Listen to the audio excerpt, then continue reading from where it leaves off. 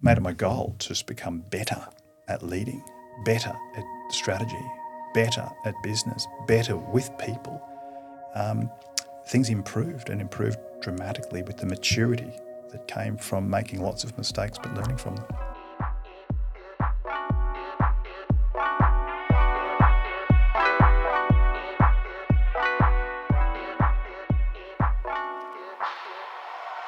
Welcome back, or welcome to another episode of the Success Times Happiness podcast. I am your host, Richard Thompson, and today we have a very special guest, a good friend of mine, Travis Schultz. Trav is a husband, a father, a lawyer, and a business owner. He'd have to be considered one of the best lawyers in his area of expertise in the country, and arguably one of the best businessmen in law as well. He is a philanthropist, giving so much of his time to local charities, and is just genuinely a really lovely human being. I can't wait to sit down with Trav, pick his brain about business, life, and all things success and happiness. As always, if you like this episode or any of the episodes that we do, please feel free to share it with your friends. It really is so appreciative. All right, let's sit down with Trav and let's get into it. Travis Schultz, thank you so much for coming in. Pleasure to be here, Richard. Thanks for having me along. So you're admitted in 1994. You become partner of your firm a couple of years after that and managing partner in 1998.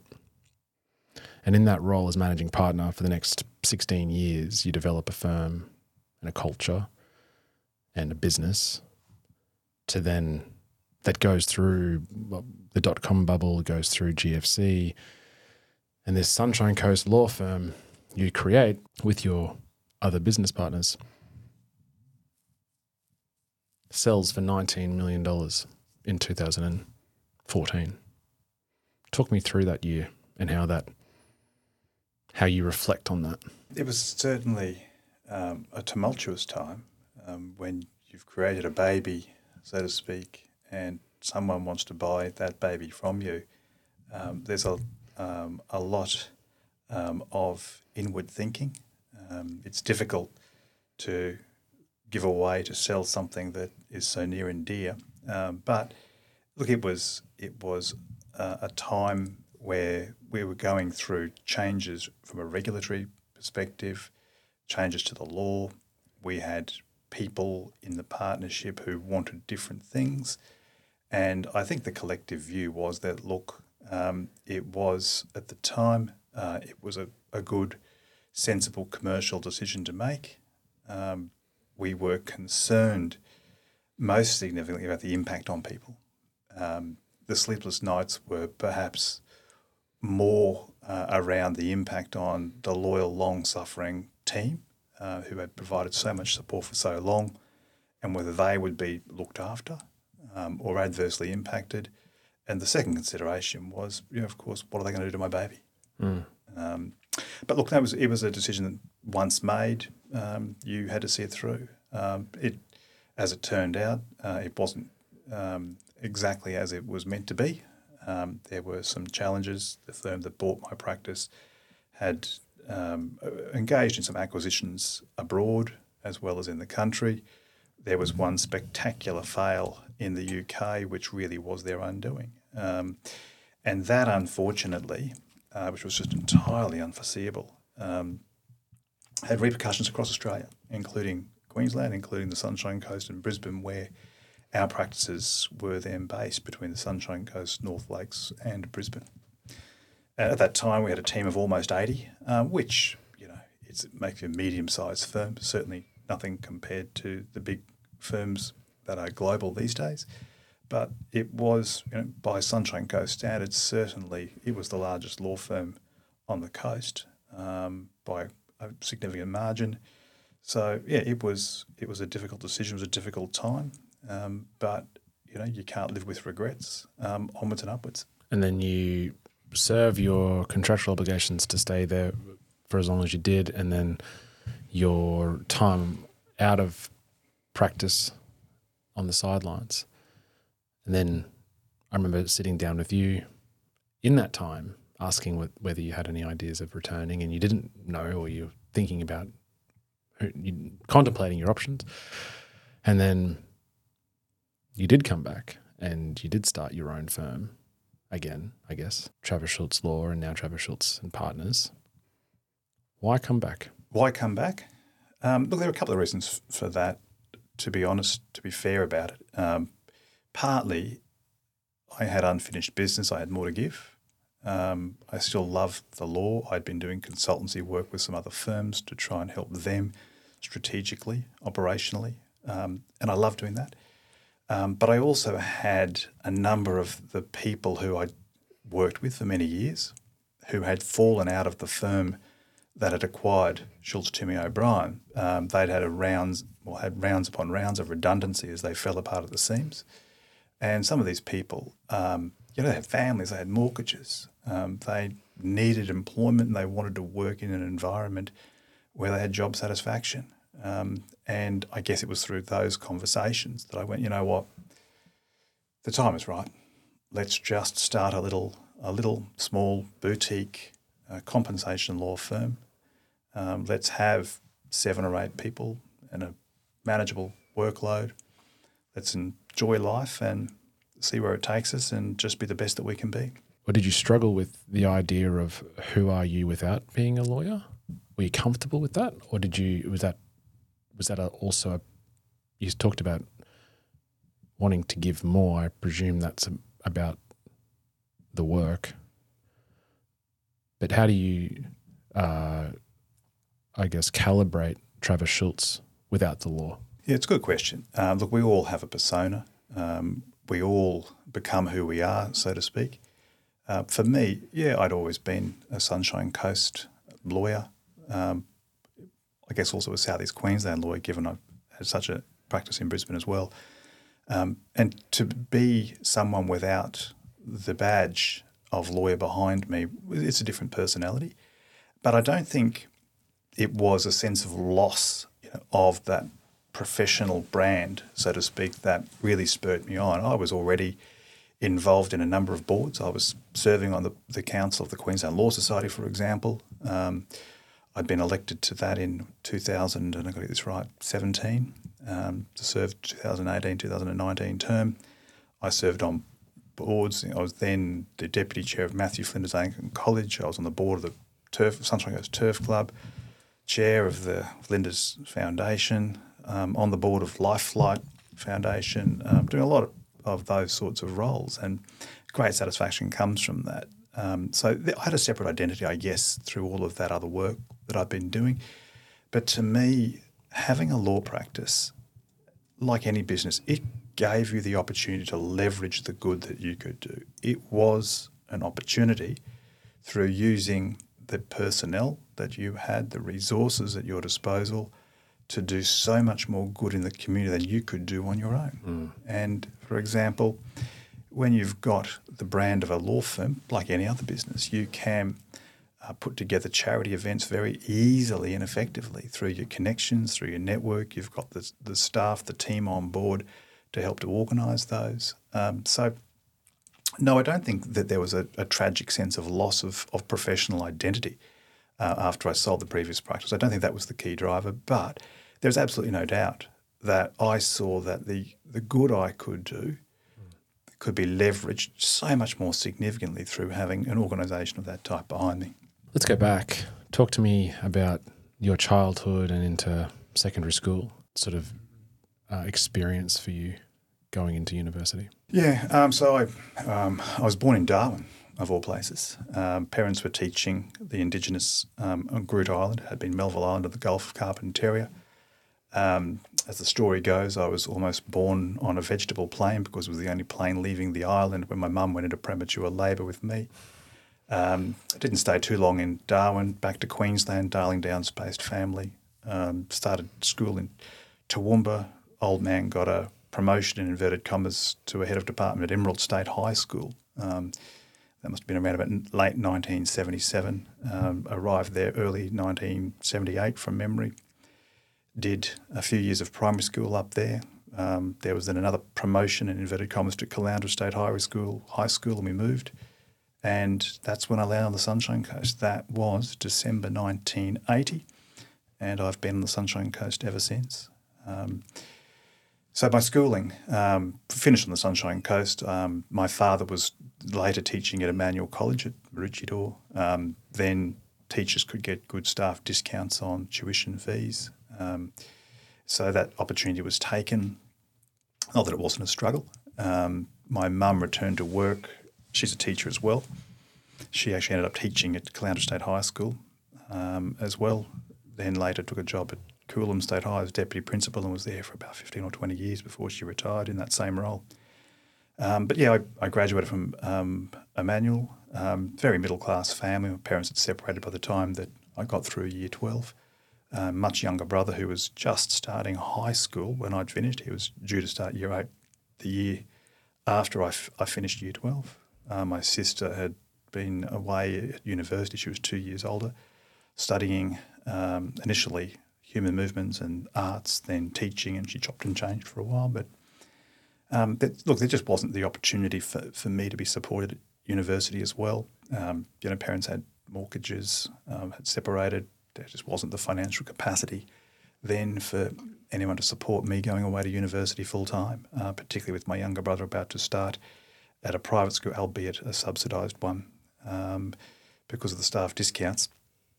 My sister's still at university. But back then, you could study law externally if and only if you had what were called articles of clerkship, which is like an indentureship, where it's almost an apprenticeship, I guess, where you signed your life away for 6 years, 5 years indentureship, 6 years study, working in a law firm full-time while you study. And for me, it was a chance to pay my own way through. It gave me the option to do law. I started on $165 a week. So even then, that wasn't enough to run a car because there's no public transport on the Sunshine Coast. You did the articles here? Articles at a firm in Maroochydore, a firm that no longer exists, Blackwell, Appleyard and Thompson as they were then called. I took a second job. I refereed soccer on weekends and I started a little process serving business to try and earn the extra dollars to pay for the textbooks that you'd need from semester to semester. There it was. You learned a lot doing it that way, that's for sure. And talk to me about that experience as an article clerk. You're at university as well, studying for the degree. That would have been, well, what was that experience like as a junior, as a very junior, not even admitted yet solicitor? Yeah, it was a challenging time. It was difficult because you had to make sacrifices. You had to prioritise. There wasn't the opportunity to do everything. You could certainly have everything, but not all at once. And it meant that you had to meet the demands of the job, and it wasn't a 9-to-5 job. There were expectations of additional hours, particularly when you had cases or projects or things that had to be done. Sometimes very long hours, and then you had to find time to do the study. And you'd try as very best you could to one night a week allocate as your social time where you'd catch up with friends or do something of a social nature. So it was difficult. Do I regret it? No. Would I choose it for my son? No. Does it make you a better lawyer? I think so, because you had to learn to find efficiencies. You had to learn ways to be productive. You certainly developed resilience, and you realised that you had to prioritise. And there was only one way it was going to happen, and that was just hard work, plain and simple. The attrition rate out of that form of studying law then, which was only offered through the Queensland University of Technology, QIT became QUT, the attrition rate was horrendous. Of those who started year 1 law, less than half were there by year 3. It just wasn't easy. But no, Richard, I have no regrets about it. It was certainly an experience. It taught me a lot. And as I said, it was an opportunity to do law, to pay my way through a degree while I was studying. And it gave me the opportunity I wouldn't otherwise have had. Your master, you're the head solicitor that was looking after you in that clerkship.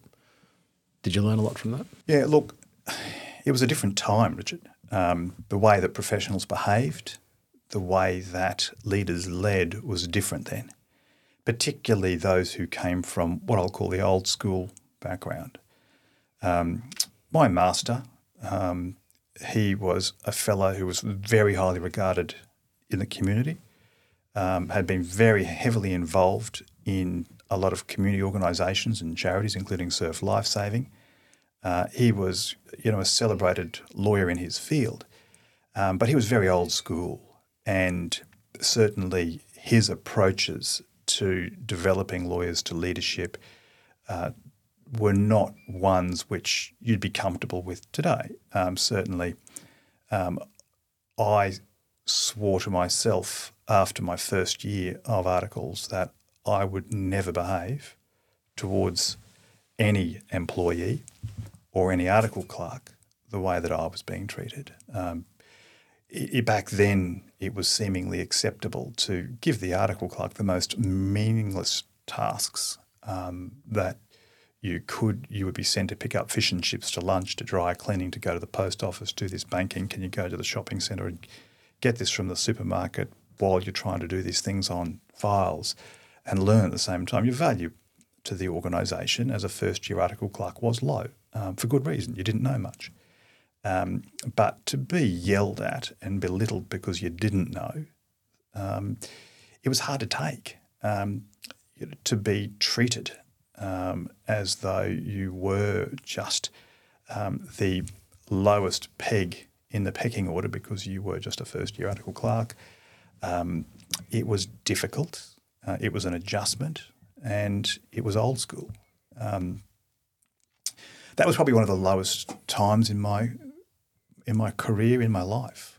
It was a time where I almost gave up. It was that first year that I went and saw a friend, an old school friend, had lunch with her and said to her, I think I'm going to have to give this away. And it wasn't because I was finding the work too difficult. It wasn't because I was finding the study too onerous. It wasn't because of the balancing act that was required between work, study, social life, family, sporting interests.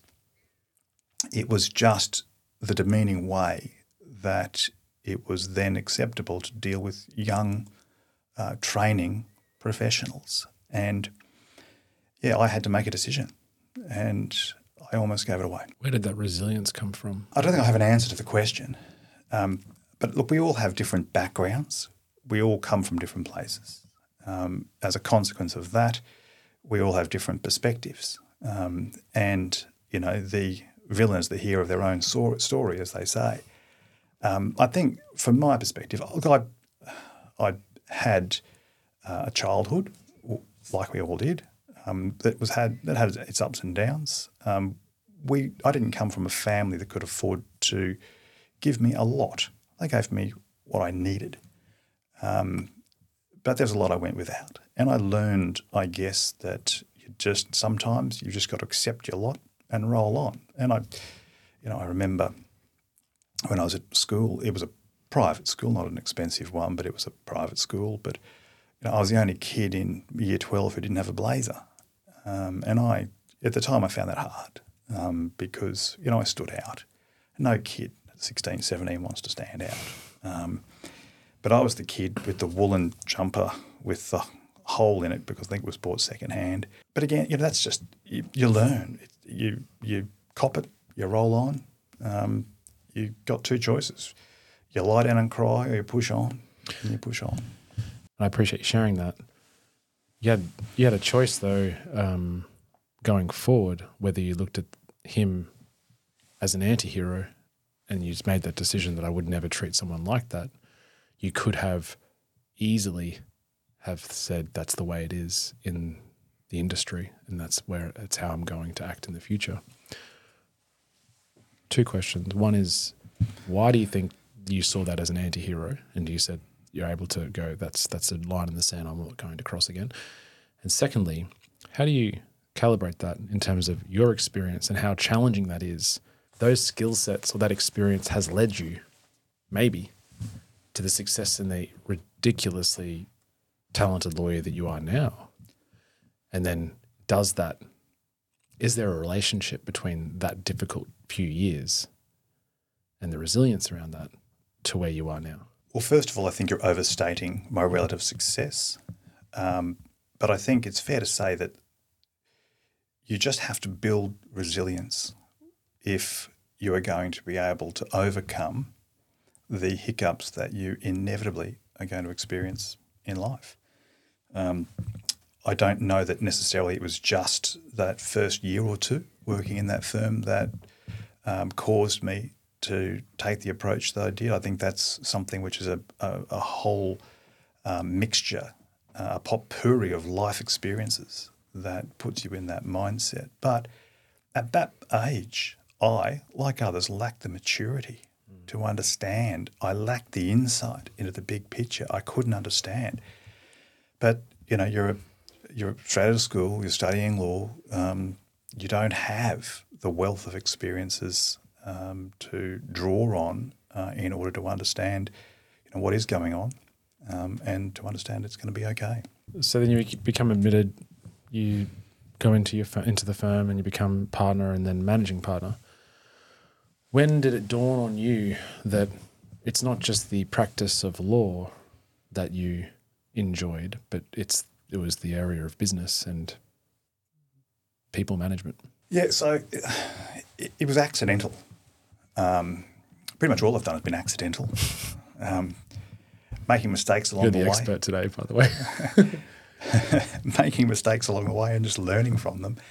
Now, look, I to be honest, I was very lucky. Let's be honest. I was given opportunities that many people would never have had. I was fortunate in many respects to be at the right place at the right time, to have the opportunities to create something of them. So yes, there's luck. That's fair in every scenario. What you do with that opportunity is a matter for you and how you apply yourself. And I was given this opportunity at the age of 26 to become an equity partner in the firm, then a very small firm. A couple of years later, I was landed with the role of managing partner. It was a role that was meant to rotate between the partners, but just actually never did. And I think it was because I was the least worst option when you looked for the various skill sets that you need in that managerial role as a partner, the leadership role. You've got to have a blend of skills. You've got to have some ability to read financials and understand, be able to read a balance sheet. You need enough empathy and compassion to lead people. You need to be able to motivate and engage. You need to have the ability to grow the business strategically. You've got to have, I guess, the ability to see the bigger picture, a vision. And when we really looked at the range of skill sets, you do the matrix as to what's required for the role, I was the least worst option. And so there it was. And from there I bumbled my way along. But I learned so much along the way. And once I realised that, hey, I got to learn. You never stop learning. And I really made it my goal to just become better at leading, better at strategy, better at business, better with people. Things improved dramatically with the maturity that came from making lots of mistakes but learning from them. And having that open mindset of just learning. A growth mindset. Yeah. You've got to always be mindful of impact. And I guess it's the big lesson I've learned is that people who don't understand or care about the impact that they have on others and they have on stakeholders in their organisation, internal and external, they're the ones who are going to find it very, very difficult to grow their organisation. What were the biggest learnings, or certainly the mistakes that stand out for you in that time at Schultz Timmy O'Brien? Oh, look, it's difficult to pick one or two. I've made so many mistakes, some horrendous scenarios that I look back and go, how did I not see that? How did I miss that? How did I miss the telltale signs that that person was struggling? And there's one example which I hesitate to even talk about. It involved a team member who was showing signs physically that they weren't well. They were not punctual anymore. There were things happening that were out of character. would go missing at times, would be late, wouldn't turn up. And anyway, I missed some of these signs. And, at the same time, we used to have a wine room where we kept the wine that would be used for functions or events or gifts or whatever. And, wine was going missing. And I didn't put 2 and 3 together and get 5. Next thing you know, this staff member is front page of the paper for high-range drink driving with young kids in the back of the car on the way to school. And it's a very sad story. She was just the most beautiful person, a friend. I was friends with her before I went into partnership in that first firm, and she died of alcohol-related illness, and I missed it all. It wasn't until it was too late that I became alert to what really was going on, and that just hurt me. I couldn't believe that I had so badly missed the signs. So from there, I guess I drove myself to really get into leadership and understand human psychology, and I committed myself to doing a lot of reading, to try and find mentors, to further my education, and that was really one of the reasons I went to Harvard after I left STO to do a course on leading professional services firms. It was all part of that quest for knowledge, to understand, to know how to lead effectively, how to engage a team, how to create a culture that would be the envy of all of your peers, how to get the best out of people, how to improve other people's lives, and at the same time run a successful organisation. You've just got to sometimes commit to learning, do the hard yards, and you'll get better. You're a husband and a father. On top of all of this, how did fatherhood change you? Yeah, look, I've got to say, when Ashton was born, it was a real struggle. I didn't realise just what an impact this was going to have. It's just a kid, right? Literally. Look, it changes your perspective again. I don't think there's a parent in the world who would say that they remained unchanged once they had their first child. Of course it does. And suddenly you've got another priority, and it's a very high priority. And it becomes a juggle. It tears at you when sometimes you've got work or other commitments that mean that you can't do things that you want to do with your kid or kids. It was a great experience. Some of the best times of my life have been doing things with him. We still have a very good relationship despite the fact that he's a teenager. Notwithstanding the fact that he's just turned 16. It's just the best thing that could ever happen to anybody is having a child, and where those of us who have kids are just very fortunate to be in that position, because not everyone is. How do you, over the course of those 16 years, how have you personally made that juggle of being next to him all of the time versus showing him that dad's got a job to do and your impact in the wider community? Lead by example or show by example, as a... Well, I think it's about being a role model, and it's about compromise. There is absolutely no doubt that I could have been there more for him and done less in growing a practice, an organisation, in doing less in serving the community and all the various boards and charities that I work with. For me, it was about finding balance, but trying my very best to be a role model, a mentor, and a guide. I wanted him to see how he should behave himself in the sense of giving a commitment to your work, to your team, to the community, and to other important stakeholders like charities that are a part of the community that we serve. So I hope he's seen that. I mean, he's still a teenager, and teenagers are what they are. So time will tell whether it's worked or not. It could be just another one of those mistakes, Richard, that I learned from. Yeah, my 9-year-old wants to drop him off at school, and for me to stay in the car. So I can't wait for the next 21 years. So we'll compare notes maybe.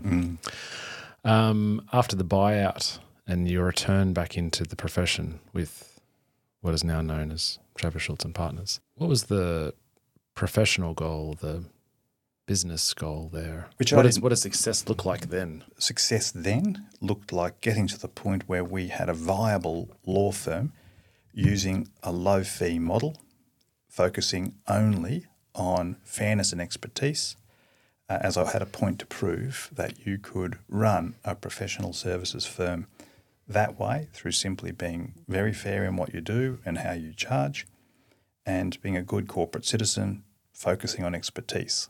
I thought it could work, and I thought we could get to the point of having 7 or 8 people and filling our office at Balulabar, and that would be a successful compensation law firm. Where did that motivation come from? Was it the way that S&G treated your firstborn child? No. Where that low fee expectation, that vision that you could see that and focusing on expertise rather than high charge rate? Yeah, so when I was doing some consultancy work, I guess I asked myself the question, well, where's the gap in the market? If you're going to have a strategy, it's got to be one where you seek to walk around the hill rather than climb over it.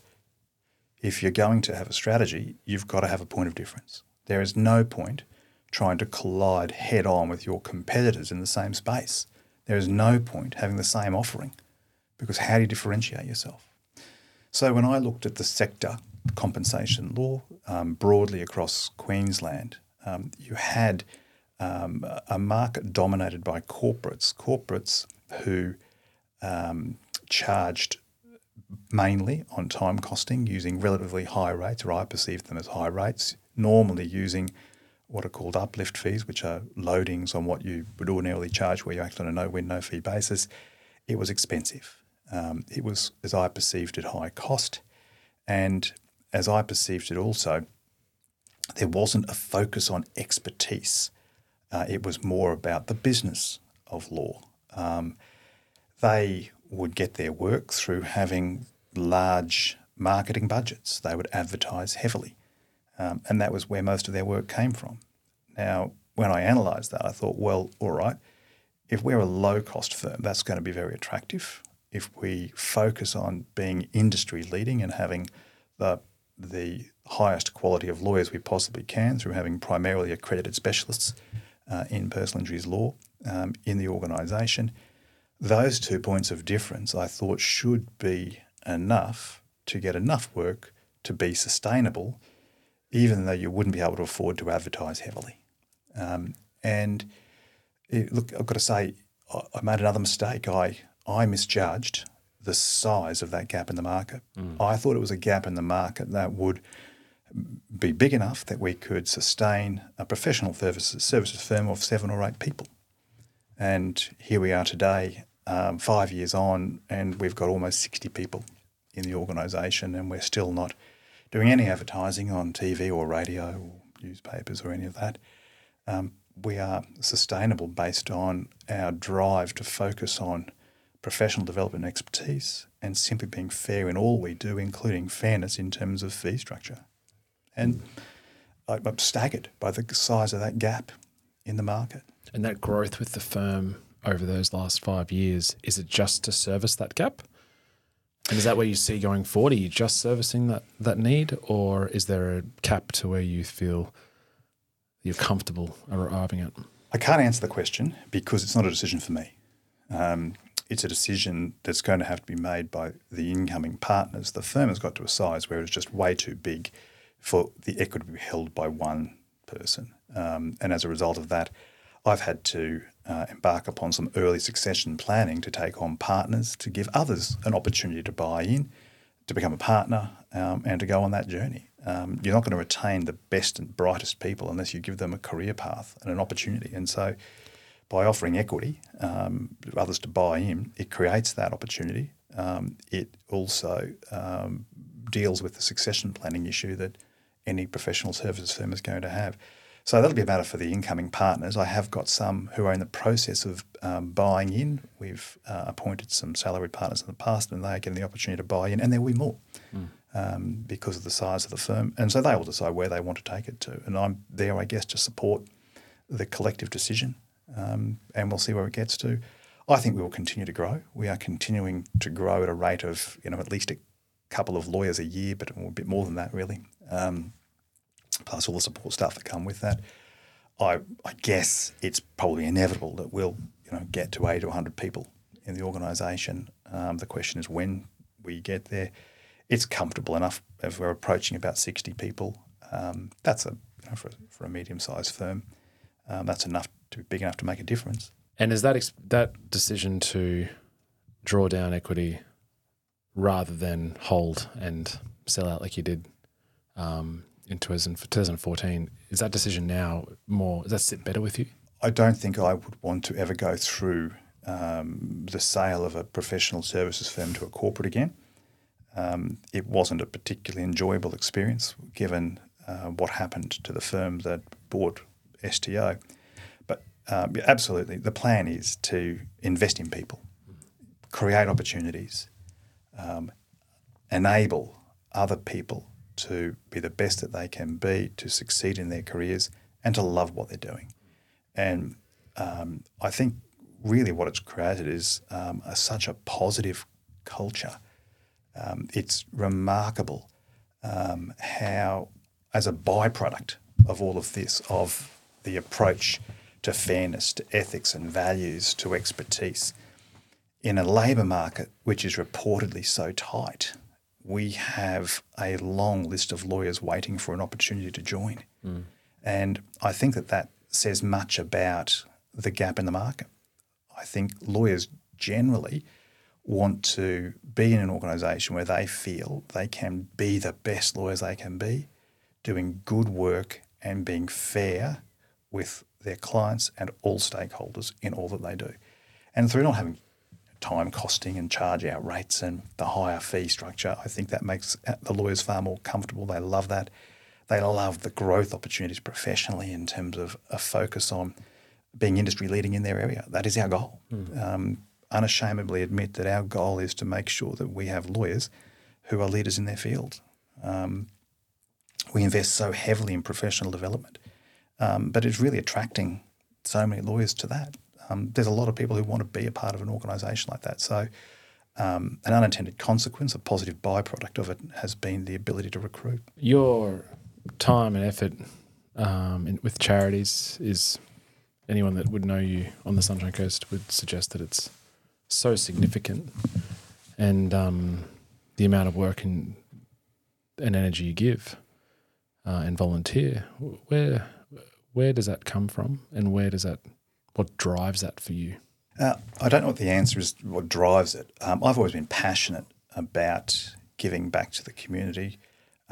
Maybe it's selfish that it makes me feel good when you can do something good for a charity that does good. It's about leveraging what you have through your networks, your professional skills, your resources, leveraging that for the benefit of an organisation that itself can leverage those funds into so much good in the community, and it's a feel good. I think it's just a selfish. I want to feel good about helping out, and there's some great charities that we support in the Sunshine Coast. Just because I choose a few to focus on doesn't mean that other ones out there aren't worthy or great charities.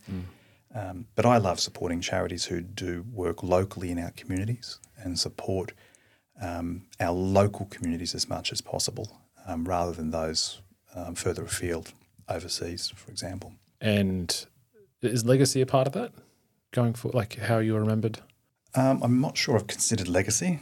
I'm sure I'd like to be remembered as a good bloke who did good things, but I'm sure we all would like to be remembered for that.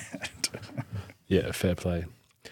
How do you manage, as I see it, you've got an obligation, or in terms of the learning aspect, you've got yourself as a lawyer and an extremely well awarded and deserving compensation lawyer, as well as the learnings and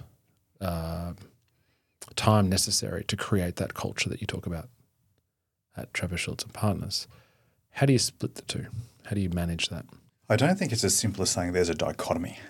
There are layers in an organisation like a professional services firm. When you want to have a positive culture, do great work, to grow, to meet the needs and expectations of all the stakeholders who are surrounding and within the organisation. I think at the end of the day, you've just got to be mindful of impact in all that you do. So from the way you deal with your staff, you've got to try and find ways to make sure that, first of all, they need to have a solid, reliable income to meet their financial needs. That's a given. So you've got to make sure that you put your organisation in a position to be able to afford to do that. You've got to be able to pay salaries at the top of the band, whatever the band is for that position in the organisation. But it's not just the staff. You've got to commit to all the balls in the air. One of those is the training programs. One of those is resourcing them with the support they're going to need. That includes human resources. It includes your technology. It includes the fixed assets that they need. Then you've got all the external stakeholders as well. You've got your supporters and referrers who are obviously a critical part of an organisation. You can't grow a professional services firm through word of mouth without having supporters out there more broadly. So obviously, you've got to be mindful of them as well. You've got to give time to the relationships. And then, of course, you've got your community stuff. Got to manage all of that as well. So I don't see it as being sort of just one of two things. There's so many different aspects to a professional services existence in a community like the Sunshine Coast. But all of that, I presume you're still reading the Queensland law reports, and as new cases come out, you'd be scouring through every word of that judgment. On the contrary, every morning. Yeah. Every morning you are reading any new decisions from any superior court in Australia to making sure you're across it. And we do a summary of every single decision to give to all of our staff who need to learn from that, so that there isn't a case that they're not aware of. And we even have gone so far as to make those publicly available. We allow other practitioners, our colleagues, to subscribe to our case summary service, so they get dished up summaries of all the compensation law cases from around Australia. Because we're doing it for internal training and development, why not just give it to our colleagues? Sure, some are competitors, but we don't really see it that way. We're trying to exist in a different part of the market anyway. So why don't you just be a kind-hearted professional and share those resources? If you've gone to the expense and the effort to create it, share it. Of an evening, you get to the bathroom and you look at yourself in the mirror. What are you seeing? Middle-aged man who's not quite as fit as he used to be.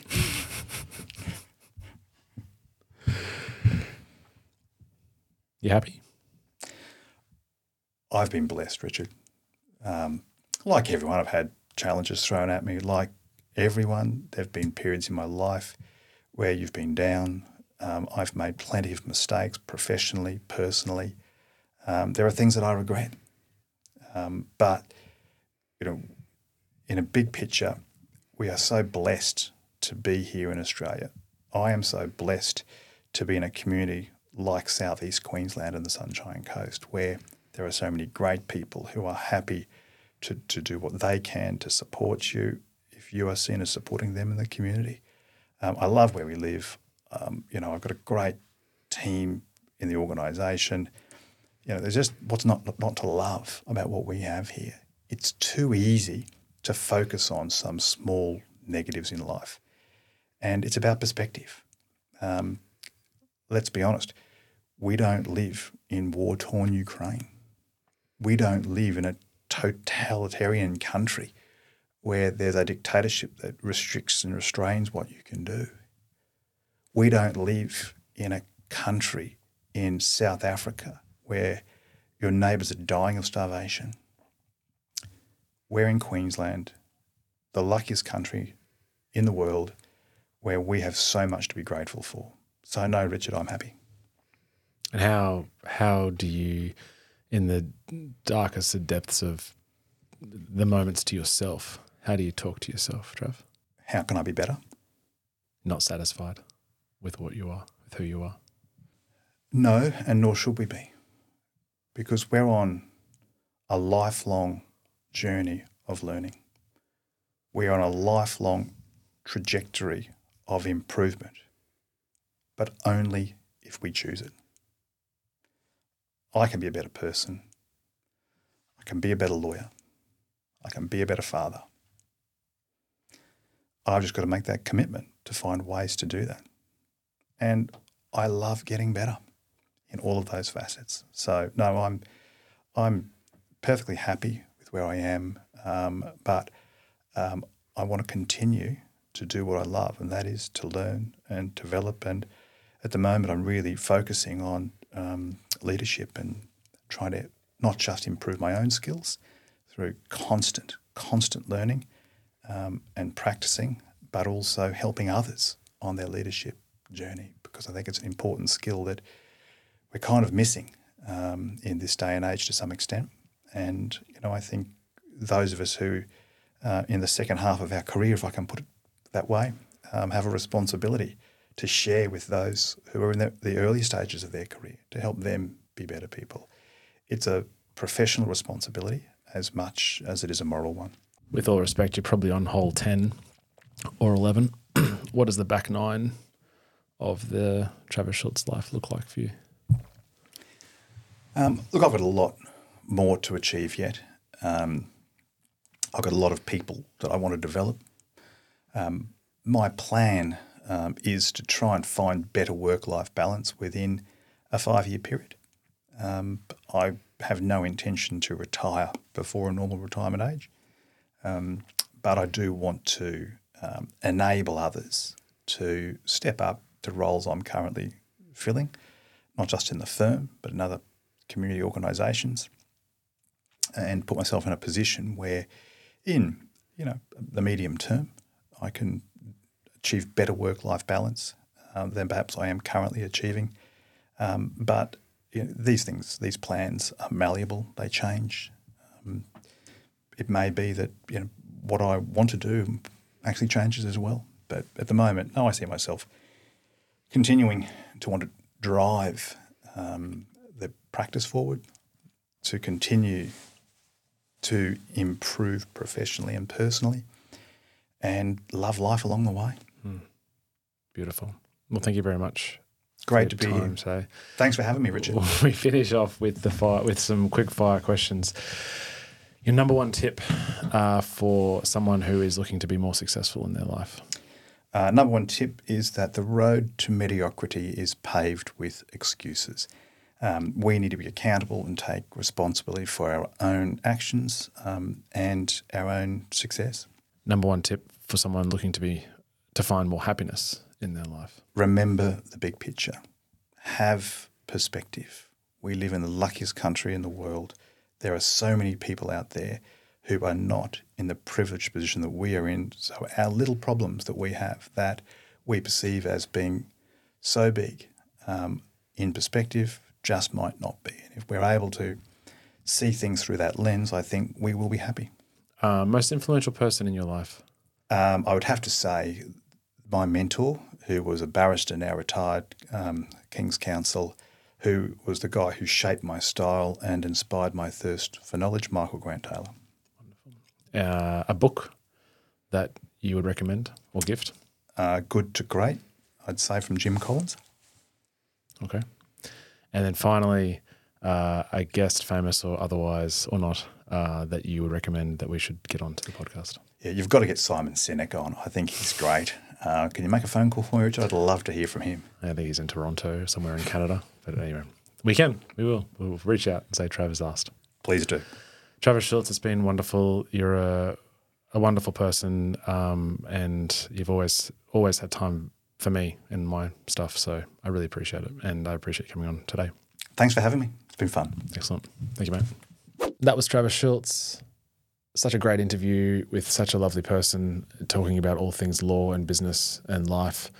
I hope you all enjoyed that. And if you did, feel free to let me know, and also share it with people who you think would get something out of it. So until next time, peace.